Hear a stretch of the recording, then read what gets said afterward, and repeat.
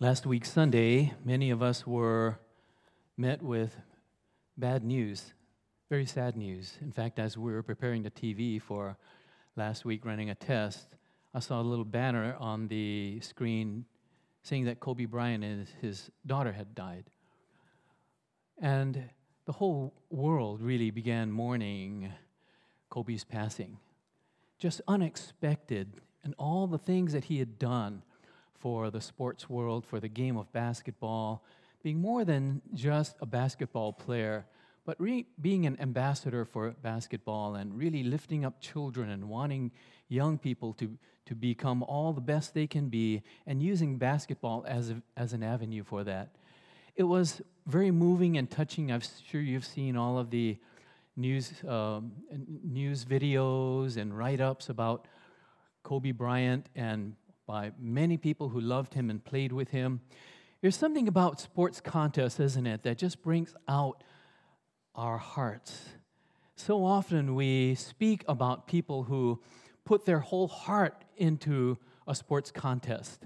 And when you see a sports contest, it's easy to see that. It's a lot harder to see somebody who puts all their heart into doing a word processor document. They might truly be all into that word processor document, but it's a little harder to see. God tells us to be wholehearted in all that we do. And the idea of a sports contest really, the Bible, in fact, uses the idea of a sports contest. In our first sermon brought by Daniel, there were 3 illustrations that were used by Paul, the Apostle Paul, in the book of 2 Timothy chapter 2. One is of a soldier, one is of an athlete, another one is of a farmer. And all of these put their whole heart into it in order to achieve a certain result, pleasing the master, obtaining a crown, or getting a harvest or a crop. The word that we're looking at today is heart. And I forgot to bring that poster out. Can somebody go get that poster? Whoever has a key. Daniel, can you get the poster? I just want to show it to you. We're kind of doing this incrementally, and we finally got it framed. I want to show it to you. No, I want the poster itself. Yeah, because there's a frame around it now. So I don't see a frame on that one. Joel, you got to make a virtual frame. But there's something about heart. Our verse today is Colossians 3:23 through 24. We're going to get into that a little bit more, but our theme of heart today has to do with the characteristics that we have been working on over the last month and will continue to emphasize into the months ahead, and really make this a theme for our whole church in the future. So we have an acrostic here, F.A.I.T.H. F is for faithful, A is for available, I is for initiative, T is for teachable, and H is for heart. So we're going a little bit out of order today. I'm going to do heart. Joel is going to do teachable because I'm here today and Joel here is next week. So anyway, you don't understand that. That's okay. Anyway, there's a good reason for that. And so we are moving through our acrostic today, and today is heart. What is heart, and how does that affect us? The word heartily, as we find in Colossians chapter 3, is a Greek word that means really exceedingly. The idea of you're really just giving it all. It's about being fully engaged versus being not fully engaged. You know the feeling. You have a favorite subject at school, and you're fully engaged. And you have an unfavorite subject at school, and you're not fully engaged. You're just kind of trudging through things. The heart inspires you to be the best you can be, the absolute best you can be. It inspires you to pursue the best version of you that God wants to make you and is forming you to be. God has an idea of what He'd like you to be. You need to participate with that in order to have that come into fruition. So what if you fell short of that? I'm going to say today, if you're pursuing what God wants for you, you fell short, so what? Get up again. It's heart that spurs you to get up again. And it's heart that spurs you to help your friend who has fallen down and needs someone to come along and help them get up again. It's heart that, in fact, moves God to not give up on you. Do I hear an amen to that? Hallelujah. Kobe Bryant said, "I am extremely blessed for my God-given talent. At the same time, I didn't take it for granted." And what he means by that is he recognizes that he has certain aptitude for basketball that is higher than probably most people. But he also recognized he had to work at it. He had to work at it. And likewise, God has given us aptitudes, but we need to participate with that. We need to take that and look up to the talent that God gives us, and yet take that and maximize it for Jesus.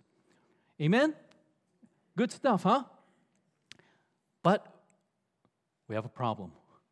You knew that but was coming. How can we be the wholehearted servant when our hearts are sinful and wicked? God already knows your heart, and He gives us the answer. Let's pray. Our Father, thank you for today. Lord, I thank you that before I even speak any of these words, you are already at work. You're knowledgeable, fully aware of all of our hearts, the potential that you've given us, the things that have tripped us up along the way, the times you've inspired us to be better, and the times we've been so discouraged that we couldn't even think about throwing our hearts into things. Lord, we've had times when our hearts were full on and engaged and hearty, if you will. We've also experienced broken hearts. Father, I pray that today you would allow us to hear your voice, to latch on, hold our arm up, and let you take our hand and walk us to having whole hearts for you. In Jesus' name I pray. Amen. Our main verse for the theme of heart today is Colossians 3:23 and 24. We're going to get into that a little bit later, though, because I want to deal, before we deal with how to be wholehearted, I want to deal with a problem that we've had, that we all have, and we all know about it, and we're going to refer to that through the book of Jeremiah, chapter 17, verses 9 and 10. Jeremiah says, "The heart is deceitful above all things and beyond cure. Who can understand it?" Then God says, I, the Lord, search the heart and examine the mind to reward each person according to their conduct, according to what their deeds deserve. So we have here an interesting thing. We have our hearts, and then we have our conduct, almost in contrast with each other. God says our hearts are deceitful. And you can see the evil and wickedness and darkness that oftentimes fills our hearts. And that so often is the thing that overtakes our hearts and becomes the driving thing. But, you know, the evil things aren't the only things in our hearts. And so God knows that there's a lot of potential for our heart. The first thing we need to do when we understand that our hearts are deceitful and wicked and failing is to ask God for help. Ask God. That's the number one thing. Before we just try to clean up stuff and try to figure it out, ask God. In Psalm 51, David, who had the kingdom before him, was looking out from his window at the expanse of his kingdom, how marvelous it is, and he saw a beautiful woman taking a bath on her roof. We can all ask all kinds of questions about why was she there and etc. It doesn't really matter. All that matters is that David lusted after her, and he wanted her. He brought her in, slept with her, she got pregnant, and he sent her back home, and he had her husband, which is a devoted general, killed.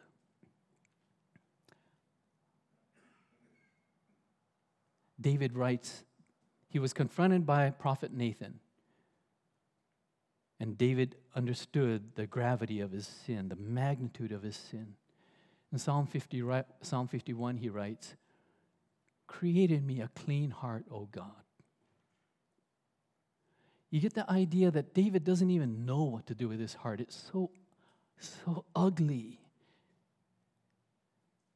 The first place to begin is to ask God. Ask God about it. Ask Him to help you. David would write also Psalm 139, verses 23 and 24. He would say, "Search me, O God, and know my heart. Test me and know my anxious thoughts. See if there is any offensive way in me, and lead me in the way everlasting." Lead me. You have the idea of God going first, holding David's hand and walking him through in everlasting ways. First thing to do is engage with God. Second thing to do is to follow God's prescription for a clean heart. God gives us the answers of what to do, but we cannot be passive about this. Don't be passive. We need to be active. We need to be we need to be vigilant and rather forceful in our participation, because we are standing against sin in our own hearts. So deceitfulness may be the major part of our heart, but it is not the only part.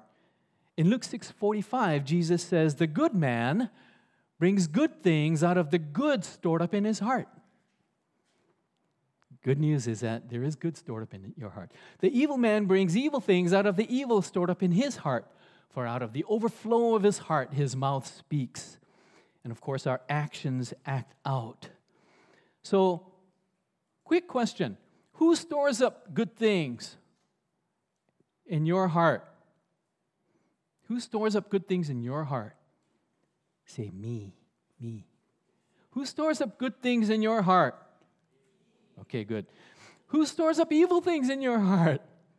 Me. Okay. There you go. There you go. So you are then part of the solution as well.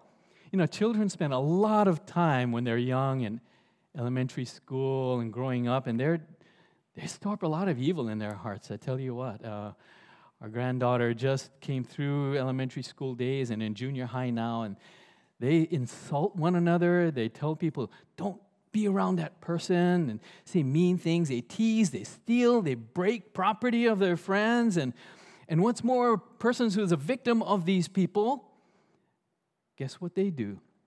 They store up evil in their hearts by becoming bitter and vengeful and hateful, and they wish evil things on that person. And they make vows as defense mechanisms. "I'll never such and such. Or I'm going to blankety blank, fill in the blank."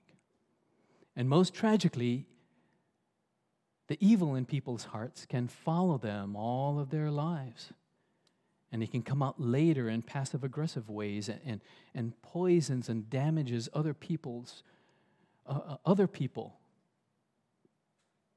And then the cycle continues. Boy, that's a downer. Kind of is, though, yeah? But here's the hope. You know, when I became a Christian in my early 20s, I realized that salvation is only by God's grace. That was so clear to me. I mean, I had all kinds of so many different vices. I wasn't a good guy who understood, wow, that's wonderful. I think I'll just be a good guy in God's kingdom. I was a reprobate, worldly guy. But when I realized that salvation only came by God's grace, I also recognized that I had to do a lot to do with my spiritual growth. I had so much evil stored up in my heart. And what I did was I began storing up more good things like memorizing scripture from the Bible and praying and fellowshipping with people who knew how to conduct relationships better than I did, and sharing Jesus with others. And to tell the truth, the growth seemed so slow. I was impatient. I wanted to get rid of that old stuff. You know, my whole yard was full of weeds, and I'm trying to plant grass. You know how that is. And it just seemed so slow. I wanted to do it fast, but I was given good counsel to just grow solidly, grow consistently. Don't be a flash in the pan. You know, there's a community program around here called Weed and Seed, right? The whole idea of weed and seed is you pull out the weeds and then you plant good seeds and let that grow. And and you have good. Likewise, the same way for me, I had to stop reinforcing the weeds in my life and begin planting more good influences in my life from the Word of God, from people who had positive influences in my life. So you need to combat evil that you've stored up in your heart by storing up good. So here's an example. We can overcome road rage by storing up patience and understanding. Why is that person driving so aggressively? We can overcome unjust criticism with grace and love that God stores up in our hearts. The call by God to take the high road. We can overcome lust with purity. Jesus said in Matthew 5:27-28 that anyone who looks at a woman lustfully has already committed adultery with her in his heart. You know that lust is like drug addiction? The reason why lust is so difficult to overcome is because it's a primal drive. And lust or desire for something good is not a bad thing. But when that desire takes on a perverted dimension, now it becomes a bad thing. So similar to deceit, the sin of lust, you may never overcome this side of heaven in this life. It will, like it said regarding deceit, beyond cure. You'll never once and for all get rid of lust, but you can combat lust. And here's a simplistic way to combat lust. First of all, don't dwell on a lustful thought. Can you say that with me? Don't dwell on a lustful thought. Turn away. You see an attractive woman? Don't look a second time. Okay, as you're driving along, got that attraction. I want to look again. No, don't. So I had to do this a lot. Use God's Word to battle temptations. Use God's Word. God's Word is sharper than a two-edged sword, and it's like a weapon that we can use against sin in our own lives. Let me share with you how I've used this. First of all, Jesus used the Word of God to battle temptation in Matthew chapter 4. He is our best example. But let me give you a couple of other examples. Proverbs 4:25-27 is a verse I memorized long time ago as a young man. I had to memorize this one because this says, "Let your eyes look straight ahead. Fix your gaze directly before you. Make level paths for your feet and take only ways that are firm. Do not swerve to the right or the left. Keep your foot from evil." So as you can imagine, I'm driving along, I see an attractive woman, and you can't help seeing an attractive woman. They're just there. But you can help not dwelling on it. You know what I mean? You can say, let your eyes look straight ahead. Fix your gaze directly before you. 1 Timothy 5, verses 1 and 2 says, "Do not rebuke an older man harshly, but exhort him as if he were your father. Treat younger men as brothers, older women as mothers, and younger women as sisters, with absolute purity." That verse is very important because you can't always not look at an attractive woman. And so what if you're in a church or at work or something like that, and you're going to be around attractive women? You can't just not look at them. Let's do this on a spreadsheet over here. No, you got to look at them. You got to make eye contact. You got to engage. But how do you then get a grip on your mind and your heart? Realize that this person is God's creation. Treat younger women as sisters. Treat older women as mothers with absolute purity. And finally, avoid tempting places. Avoid tempting places. If you're an alcoholic, don't go to a bar. Okay? If you are addicted to pornography, don't look it up on your phone. The verses following the Matthew 5:25 verses say, if your right hand causes you to sin, cut it off. If your eye causes you to sin, gouge it out. If your device causes you to sin, get a hammer and smash it. That is Jesus' way of saying this is crucial. This is really important. Now, he doesn't want you to actually cut off your arm or to gouge out your eye. But he does want to make a point. that this is so important that you need to get victory over that. So the first thing to do for the wholehearted servant is to clean your heart. We have a certain amount of just yuck in our heart that we just have to know how to deal with. The second thing we need to do is to refocus our heart. And this is where our hearts now can really be wholehearted. And this is where Colossians 3:23-24 comes in. Let's go ahead and read that together. And it's there in that little box. Ready, go. Whatever you do, work at it with all your heart as working for the Lord, not for men, since you know that you will receive an inheritance from the Lord as a reward. It is the Lord Christ you are serving. So Paul says, let's take a look at this. Whatever you do, he's actually speaking to servants who are working for masters. Some of those masters may be good. Some of those masters may be bad. Some of the masters may give you assignments that you like to do. Some of those masters may give you assignments you do not like to do. And he says, go ahead and work for it wholeheartedly anyway. Because as though the attitude should be as working for the Lord, not just working for that master. Why? 2 reasons. You're going to have an inheritance. Keep your eye on an inheritance. And number 2, it is actually the Lord Christ you are serving.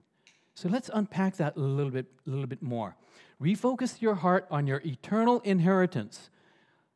So our natural focus, of course, for us is to look at things that are visible and tangible. Those are easy things. But the visible and things are not the most important things. So in 2 Corinthians chapter 4:17, the Apostle Paul says to fix your eyes not on what is seen, but on what is unseen. For what is seen is temporary, but what is unseen is eternal. 1 Peter chapter 1 describes this inheritance as something that can never perish, spoil, or fade. And this inheritance is kept in heaven for you. For you. Matthew 6:20 says, lay up your treasures in heaven, where moth and rust cannot destroy and thieves do not break in and steal. The whole idea of that is this heavenly inheritance is eternal. It's forever. Don't sacrifice forever stuff for temporary stuff. 1 Corinthians 9:25 says that athletes go into strict training. They do it for a crown that will not last, but we do it for a crown that will last forever. So although we can enjoy these pictures of the champion of a game after the game exulting in their glory and the confetti coming down in their championship, and they lift up that trophy is temporary. What is etched on my mind are pictures of Kobe Bryant and all of his championships and kissing that basketball, right? But that has faded in his life now. That glory may be for this life, but that's not anymore. What is awaiting us in eternity? So here's a question. Here, let me go into 2 dimensions of our inheritance. Number 1 is salvation. First of all, I want to emphasize that salvation is by grace through faith. We get heaven, and we get escape from punishment, and we get from hell. Hell awaits those who do not know Jesus Christ, who have rejected Jesus Christ. Salvation is by grace through faith. However, rewards are by good deeds. You're rewarded by good deeds. These are added blessings. These are recompense for the way you serve. And so the way you serve is added up in God's accounting sheet. So here's a question I have, a quiz. Should I serve wholeheartedly because of what God did for me? Quiz time. Yes. Okay, good answer. Should I serve wholeheartedly to gain heavenly rewards? Yes. Good answer. Okay, so both. They're both true. Okay? So let's compare this world with eternity. You know, I often say things of sentimental value, things from a wedding or birthdays, medals for music, or awards for sports. And one day I was under our house, and I was looking at a box. I was thinking, what's in this box? I'd forgotten long ago. And it was it was an annual from graduation stuff from one of our kids. And I found a yearbook, and somehow it had gotten wet, and I thought I'd open it and take a look. I tried opening it, and the pages started to tear because it was all fused together and stuck. And that book looked worse than Indiana Jones's dad's diary. And so these things don't last. On the other hand, what does eternity in heaven look like? Look at that box. I'm just going to highlight a few things. The first one and the fourth one. A bride beautifully adorned for her husband. That's what you're going to be a part of. Beautifully adorned with every kind of precious stone. Look at that second one, and second from the top and second to the last. God himself will be with them and be their God. We sang a song about desiring to be with God and longing to be with God. God's going to fulfill that one day. Hallelujah. How about this one, the third one down? No more death or mourning or crying or pain, for the old order of things are passed away. He is making everything new, and everything will remain new. Hallelujah. Praise the Lord. I just get so excited. So what's the answer to this? We are supposed to be serving for our eternal reward, but we tend to forget about the eternal reward. Maybe what we need to do is to read Revelation 21 and 22 a little bit more frequently. And that will just kind of set that reward in our eyes and our hearts. So that's the wholesome, that'll help us to serve more wholeheartedly. So don't let anybody trip you up. You know, there's a commercial by State Farm Insurance, right? And the client yells, "Don't mess with my discount. Don't mess with my..." Okay, good. I guess you don't watch that commercial too often. But likewise, you always have somebody who's trying to provoke this client to speed or drive recklessly, and the client says, "Don't mess with my discount." In this world, we're going to have a lot of people who are provoking us to do things wrong. And you need to say in your mind, or maybe to people, "Don't mess with my heaven." Say it with me. Don't mess with my heaven. That's right. There we go. Our eternal inheritance. So first thing is to focus on your inheritance. Refocus your heart on the inheritance. Secondly, refocus on an audience of one. It is the Lord Christ you're serving. Know who you are serving. The question when we ask this, it changes from being, how good is my earthly boss or leader, to who is Jesus? And how good is he? What has he done for you? So here's the danger. We start out wanting to serve God, and we gradually end up serving man. So here's an example. So we start out serving God, and we pray for the opportunity. God gives you the opportunity, a desire in your heart. He ignites a fire in your heart, and he says, "Okay, I want you to do this, and you want to do this." You take initiative. You tell your leaders you'd like to serve God in such and such a way, and the fire builds, and you begin serving. And there's excitement that builds. Soon you learn that there are procedures to follow. Okay, a little splash of water on that fire. Then you discover that there's a meeting to attend when you wanted to go to the movies. Okay, a little splash of water on that fire that was burning. Someone says you then did something wrong. Ouch! More splash of water.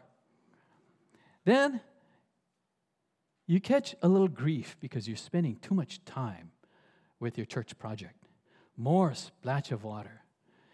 Okay, you devote all your time and energy, but your leader hasn't thanked you. More splash of water. And then you finish your ministry assignment and you're so happy, but it's not the deep satisfaction that comes with a job well done. Instead, you're happy because it's over. And you finally make it to the end and you learn one more valuable lesson, and that valuable lesson is, I'll never do that again. Compare that with refocusing on an audience of one. You learn that there are procedures to follow. God is a God of order and procedures. Wow, we can coordinate with these people I'm working with. That assures that we do it with better quality. And you're more knowledgeable. Thank you, Lord. And you learn that sacrificing, you go to a movie, you go to a meeting instead of the movie, and you learn that sacrificing the short-term thrill of a movie for Jesus' sake brings eternal fruit. The movie was fake anyway.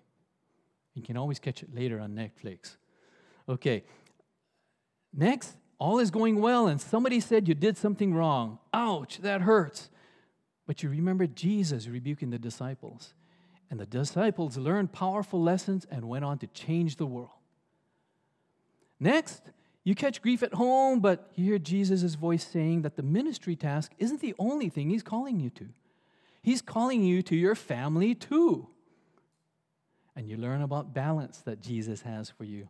So your leader hasn't thanked you for all the time that you had effort and effort you put in.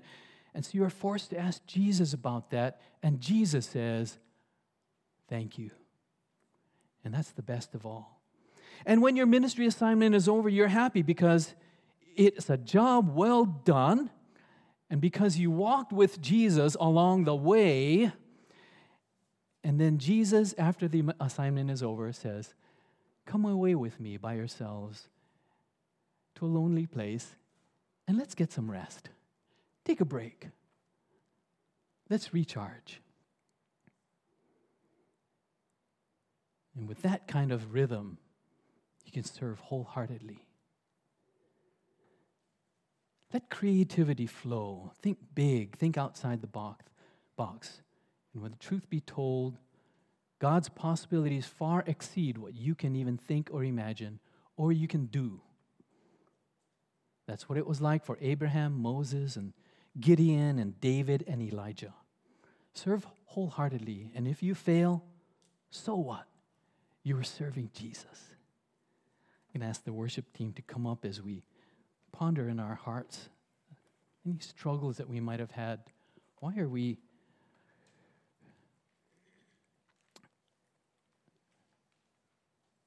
What are the things that have sprinkled water on your fire? Sometimes a fire sprinkled of water is good. It brings us back into a soberness. Oftentimes, though, that water just kind of extinguishes our flame, and that wasn't what God intended. So how can we bring our hearts back into the game? First of all, clean our hearts. Secondly, keep your eyes on the eternal reward. And remember, it is the Lord Christ you are serving.